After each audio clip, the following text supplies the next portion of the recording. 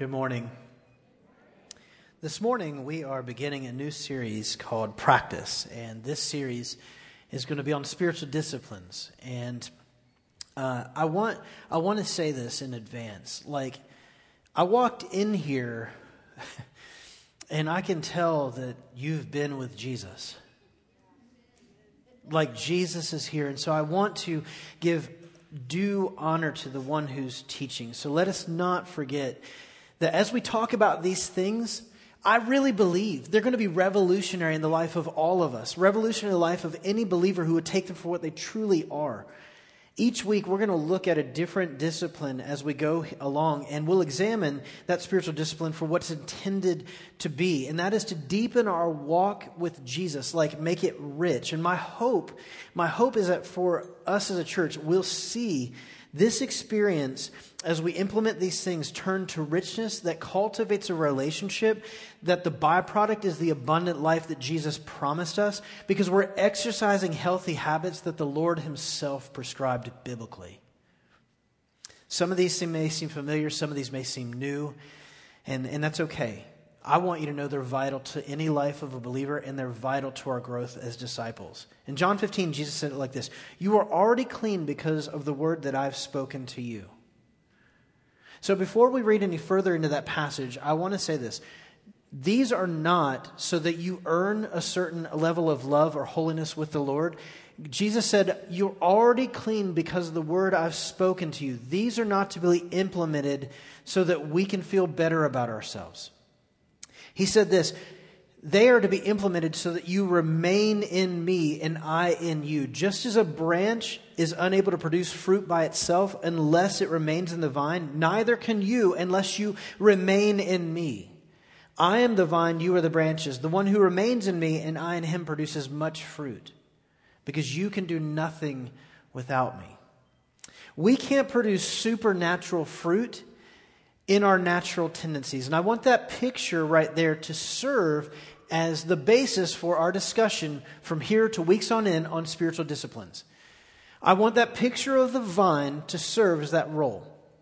In the early church, they called the spiritual disciplines rule of life. And I don't want the word rule to scare anyone off, because if you're equating the word rule to a list of moral checks and balances, then you've missed what the spiritual fathers were saying were rule. They were likening it to a trellis. And that vine that we just talked about depends on the trellis. It's foundational for the growth of a vine upward and the expanse of the vine reaching the branches and fruit going forth from them.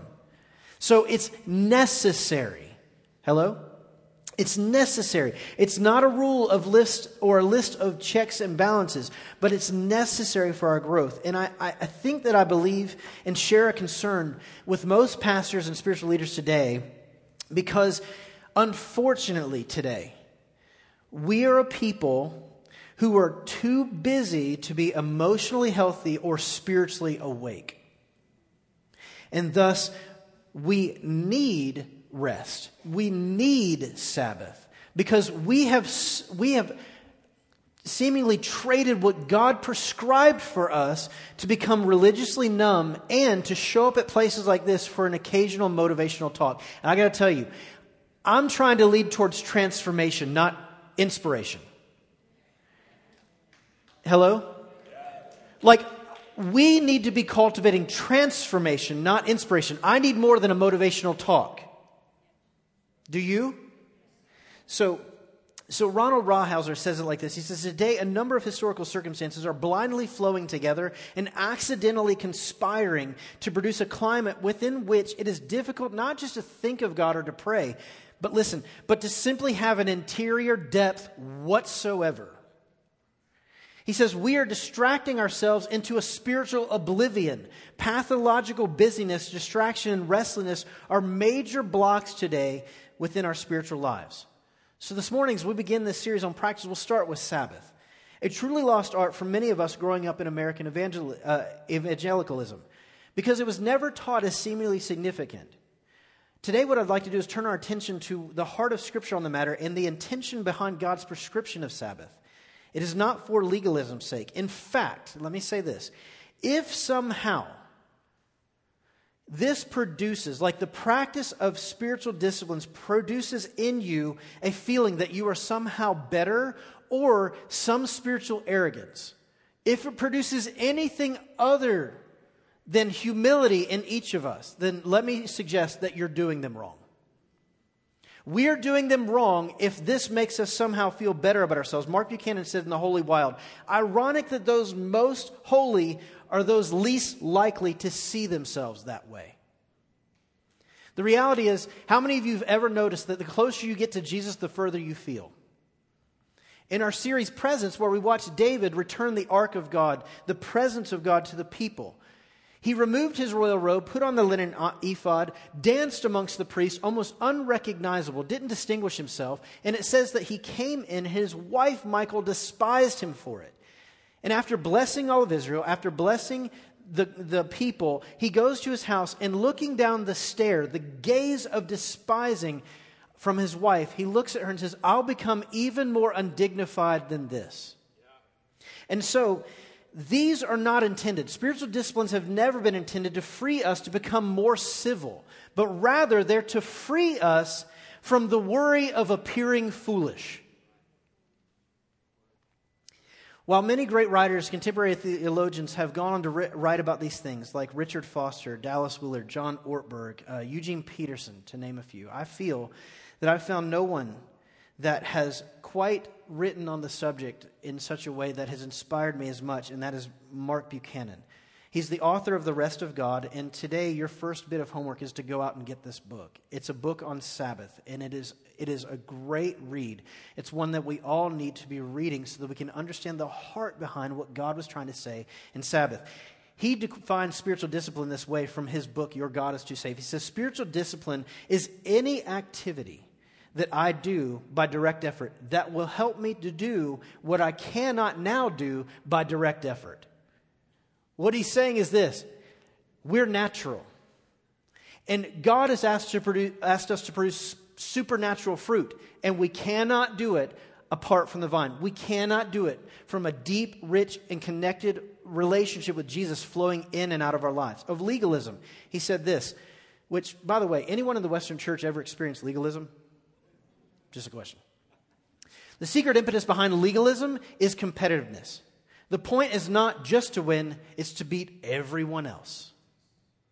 How many of you have ever experienced this? Maybe you've done this or you've seen it done to someone else. Hey, I'm not perfect, but at least I'm not that dude. These vantage points are opposed to the typical earning potential found in the mind of anyone employing these disciplines for legalism's sake. Buchanan says it like this: most of the things we need to be most fully alive never come in busyness. They grow in rest.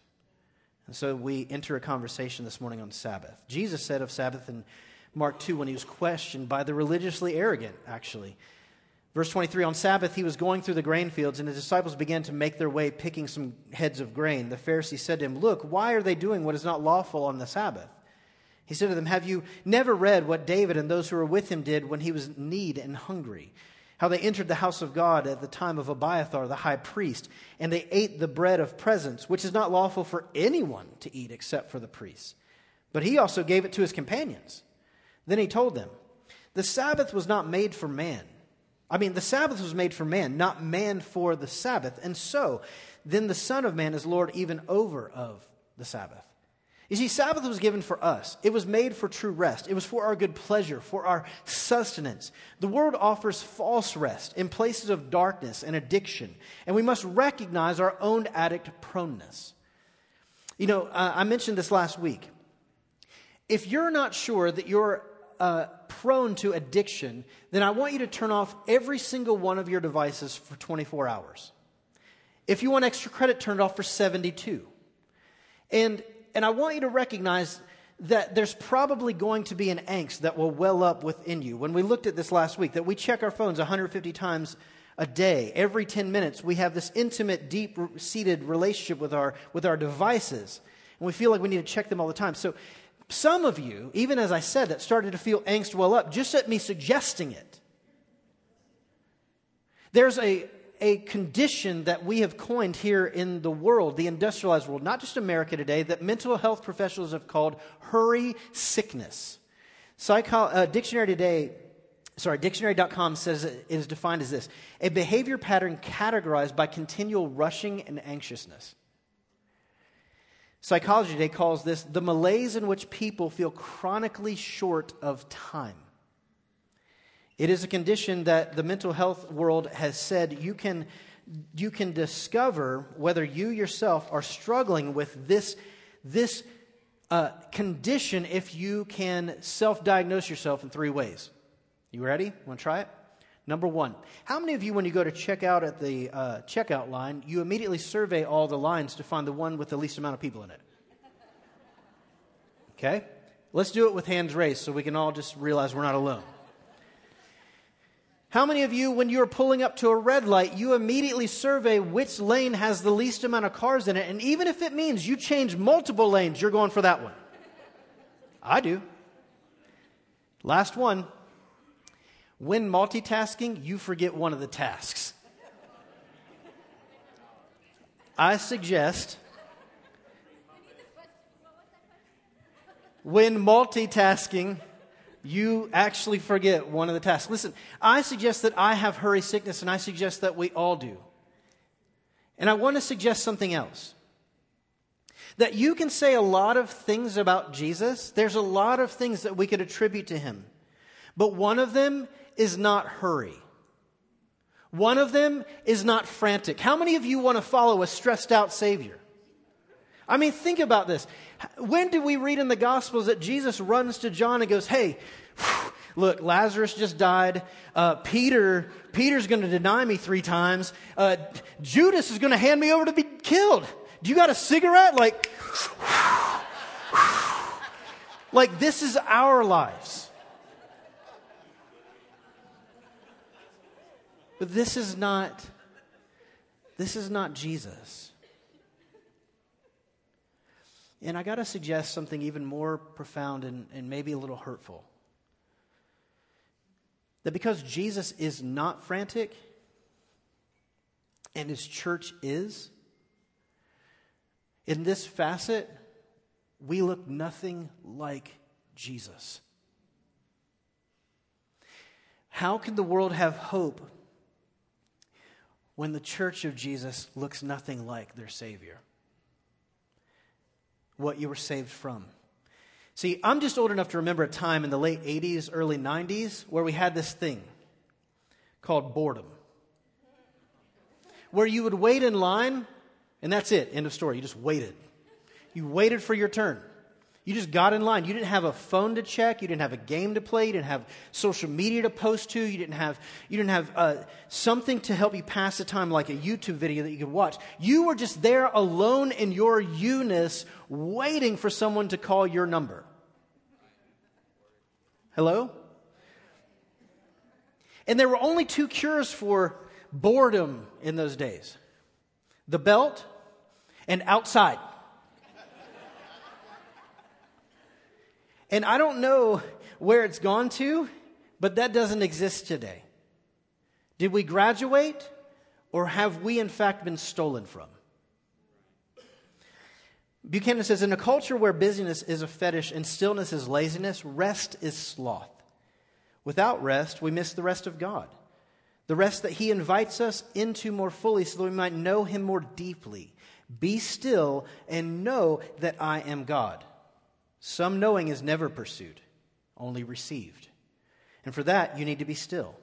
Sabbath is both a day and an attitude to nurture such stillness. It is both a time on the calendar and a disposition of the heart. It's a day that we enter, but just as much as we see, a way we see. Sabbath imparts the rest of God. This is actual physical, mental, spiritual rest. But also the rest of God, because in this time, the things of God's nature and presence we miss in our busyness. He goes on to say in his book, The Holy Wild, unless and until we rest in God, we will never risk for God. The church of Jesus, who is called to be ambassadors of the gospel to all ends of the earth, needs to listen and meditate on that thought right there. Until we rest with and in God, we will absolutely never take the boldness to risk for God. There are 3 points I want to make today, and they are that Sabbath was given to us as invitation. Sabbath was given to us as a mindset. And Sabbath was given to us as a day. Which brings me to Matthew 11, our passage for today. In verse 1 it says, when Jesus had finished giving instructions to his 12 disciples, he moved on from there to teach and preach in their towns. Now when John heard, because he was in prison, that what Christ was doing, he sent a message through his disciples and asked him, are you the one who is to come, or should we expect someone else? Jesus replied to them, go and report to John what you hear and see. The blind receive their sight, the lame walk, those who have leprosy are cleansed, the deaf hear, the dead are raised, the poor are told the good news, and blessed is the one who isn't offended by me.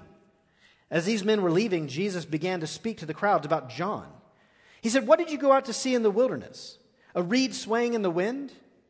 What then did you go out to see? A man dressed in soft clothes? See, those who wear soft clothes are in royal palaces. What then did you go out to see? A prophet? Yes, I tell you, more than a prophet. This is the one of whom it is written, see, I am sending my messenger ahead of you. He will prepare your way before you. Truly I tell you, listen to this, among those born of women, no one greater than John the Baptist has appeared. But he is the least in the kingdom of heaven, and is great. But the least in the kingdom of heaven is greater than he. From the days of John the Baptist until now, the kingdom of heaven has suffered violence, and the violent have been seizing it by force. For all the prophets and the laws prophesied until John. And if you're willing to accept it, he is the Elijah to come. Let anyone who has ears to listen, let him hear. John is at unrest, and he's full of angst. If you remember in Luke 1, we know that John was told, well, he wasn't really told. In Luke 1, his barren mother, Elizabeth, is greeted by Mary to celebrate that Elizabeth is pregnant, 6 months so. And it says that the baby was full of the Holy Spirit and leapt within her womb. So if John could know that Jesus was the Savior inside the womb, just because Mary, pregnant with Jesus, enters the room, why is he asking the question now? After in John 1, he's already said, behold, the Lamb of God who takes away the sin of the world, the one who he himself baptized. Why would he question Jesus as Savior and one he experienced firsthand because it's his cousin? Why is he asking, are you the one, or should we look for another? It's because he's lonely. And quite honestly, John is on his deathbed. He is sentenced and he will die. And he's about to be beheaded for standing up for the truth. And Jesus responds. If you didn't hear it, Jesus responded really with 2 words in his monologue to the disciples of John the Baptist who ran to ask. And when he turns to the people of God and he says of John the Baptist, he says 2 words, well done. He gives an answer of rest. He turns to them and he says, our first point, Sabbath as invitation. He turns to them and says, John, I know that you're scared. I know that you stood up for the truth. I know that you've pointed to me as the one. Well done. I know that in my statement that you are Elijah to come, that proves the prophecy that I am the Messiah and you were the one to part the way before me. Well done. You've done what you were called to do. You are at rest and at peace. Be restful in the fact that you've done exactly what you were to in the kingdom. No, I will not come and relieve your immediate pain. No, I'm not going to take you out of what is certainly your death. No, I'm not going to come and free you. Because the truth is, you've run your race. And I want you to take affirmation in my affirmation of you. I want you to take affirmation in my affirmation of how I'll speak to you to the rest of the world. No one who has been born of woman to this point or after will be like you. You are the poster child for the kingdom. Now go on and be with the Father and be at rest for eternity. You've done your job. Go on and be at rest. A rest that my freedom right now from bondage in jail will never give you. Go on and be with the Father. I'll see you soon. Be at rest. Accept the invitation of my affirmation of you and go be with the Father. You see, we have a tendency to want immediate satisfaction from our pain. And because of our busy tendencies, we accept cheap imitations all the time in lieu of them. We're run to the dark instead of resting in the light. Let me say that again.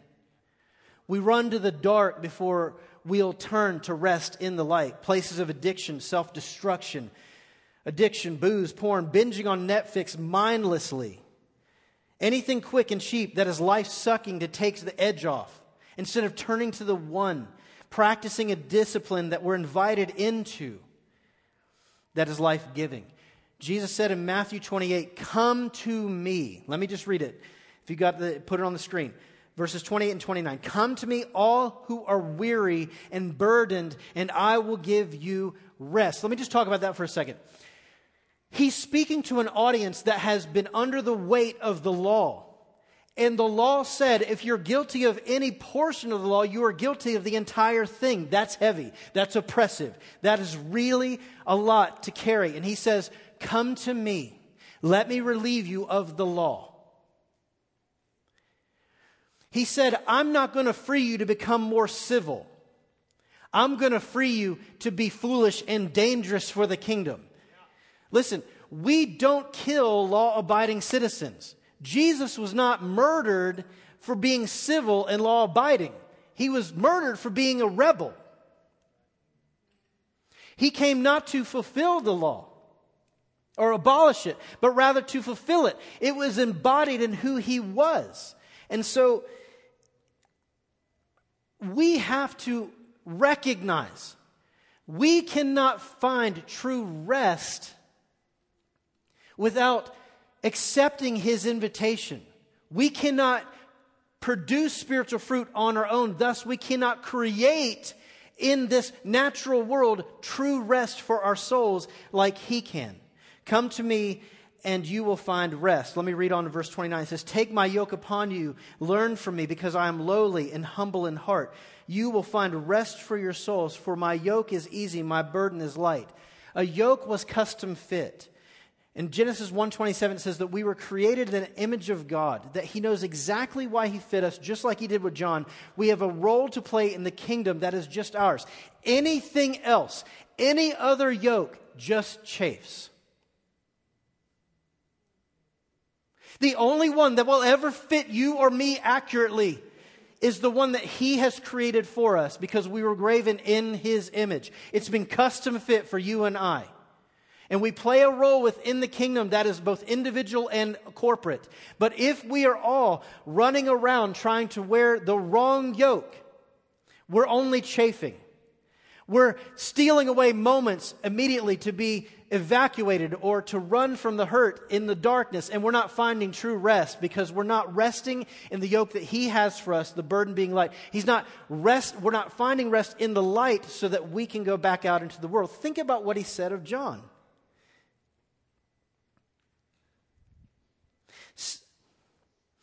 John was the poster child for the world, for the kingdom. Like, I want the world to see what this looks like. What did John the Baptist look like? He was homeless and hairy, ate bugs, and he spoke weird things. Everything he said was counter to culture around him. He's not someone that you and I would befriend. He was dirty. We don't know that we would let him in here. And Jesus says, he is the example for the kingdom. So when you have this picture of a city on a hill, and in my mind, it's always been this city that we aspire to, that all of us are like, it's perfect and it's beaming light to all the world. And all of us in the valley are just trying to ascend to it. When you hear the words of Jesus, Jesus says it's completely different. It's not like that whatsoever. I want you to be invited into the relief of all that is oppressing you and heavy for you. You'll be most relieved when you embrace your imperfections and hand those to me. The city on the hill is like a torn t-shirt with holes and all of its fractures fully exposed. You turn out all the lights in the middle of the darkness, you shine a flashlight through it, and through all of its imperfections peers light. Strengthened from within. Hello?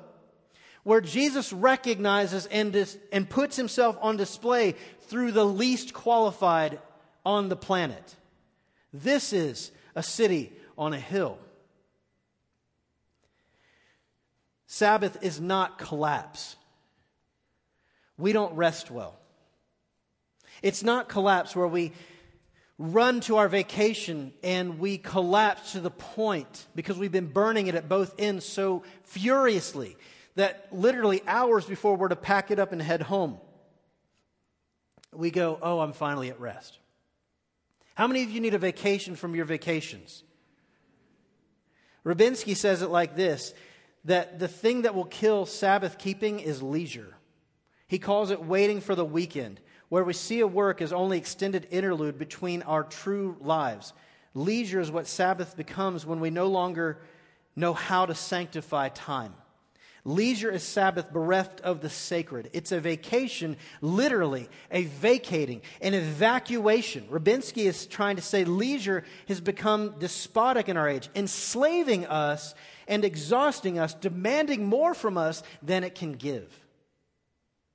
So maybe you can relate to this. Burn it as hard as you can through the year to get your week of vacation collapse for 4 days so you can finally unwind, and then right about the time vacation's over, pack it up and head back.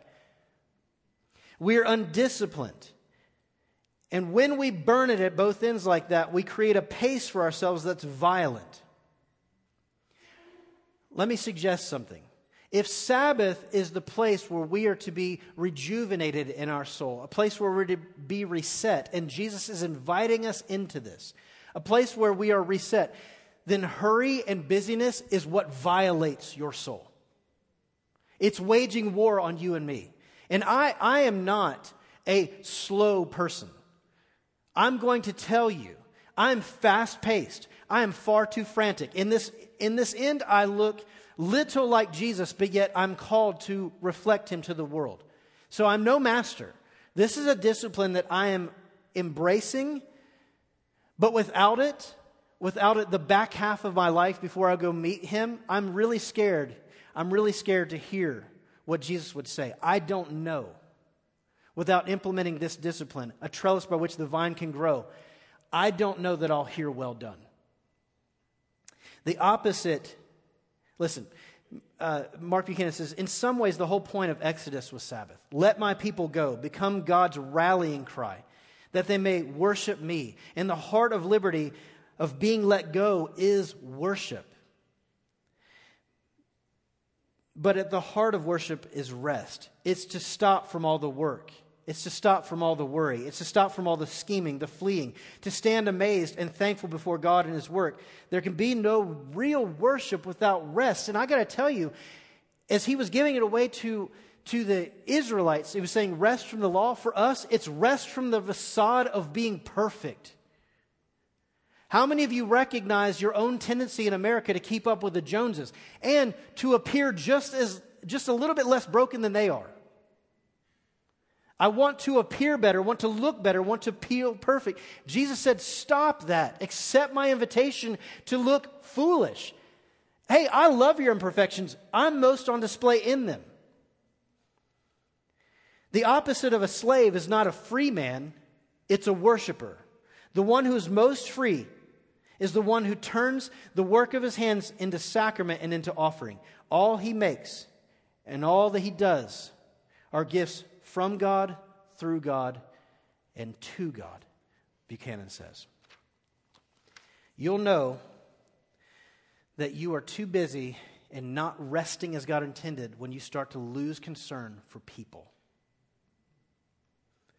Point 2, Sabbath is a mindset that Jesus himself is our Sabbath. He freed us from bondage of sin, from bondage of self and self-worship.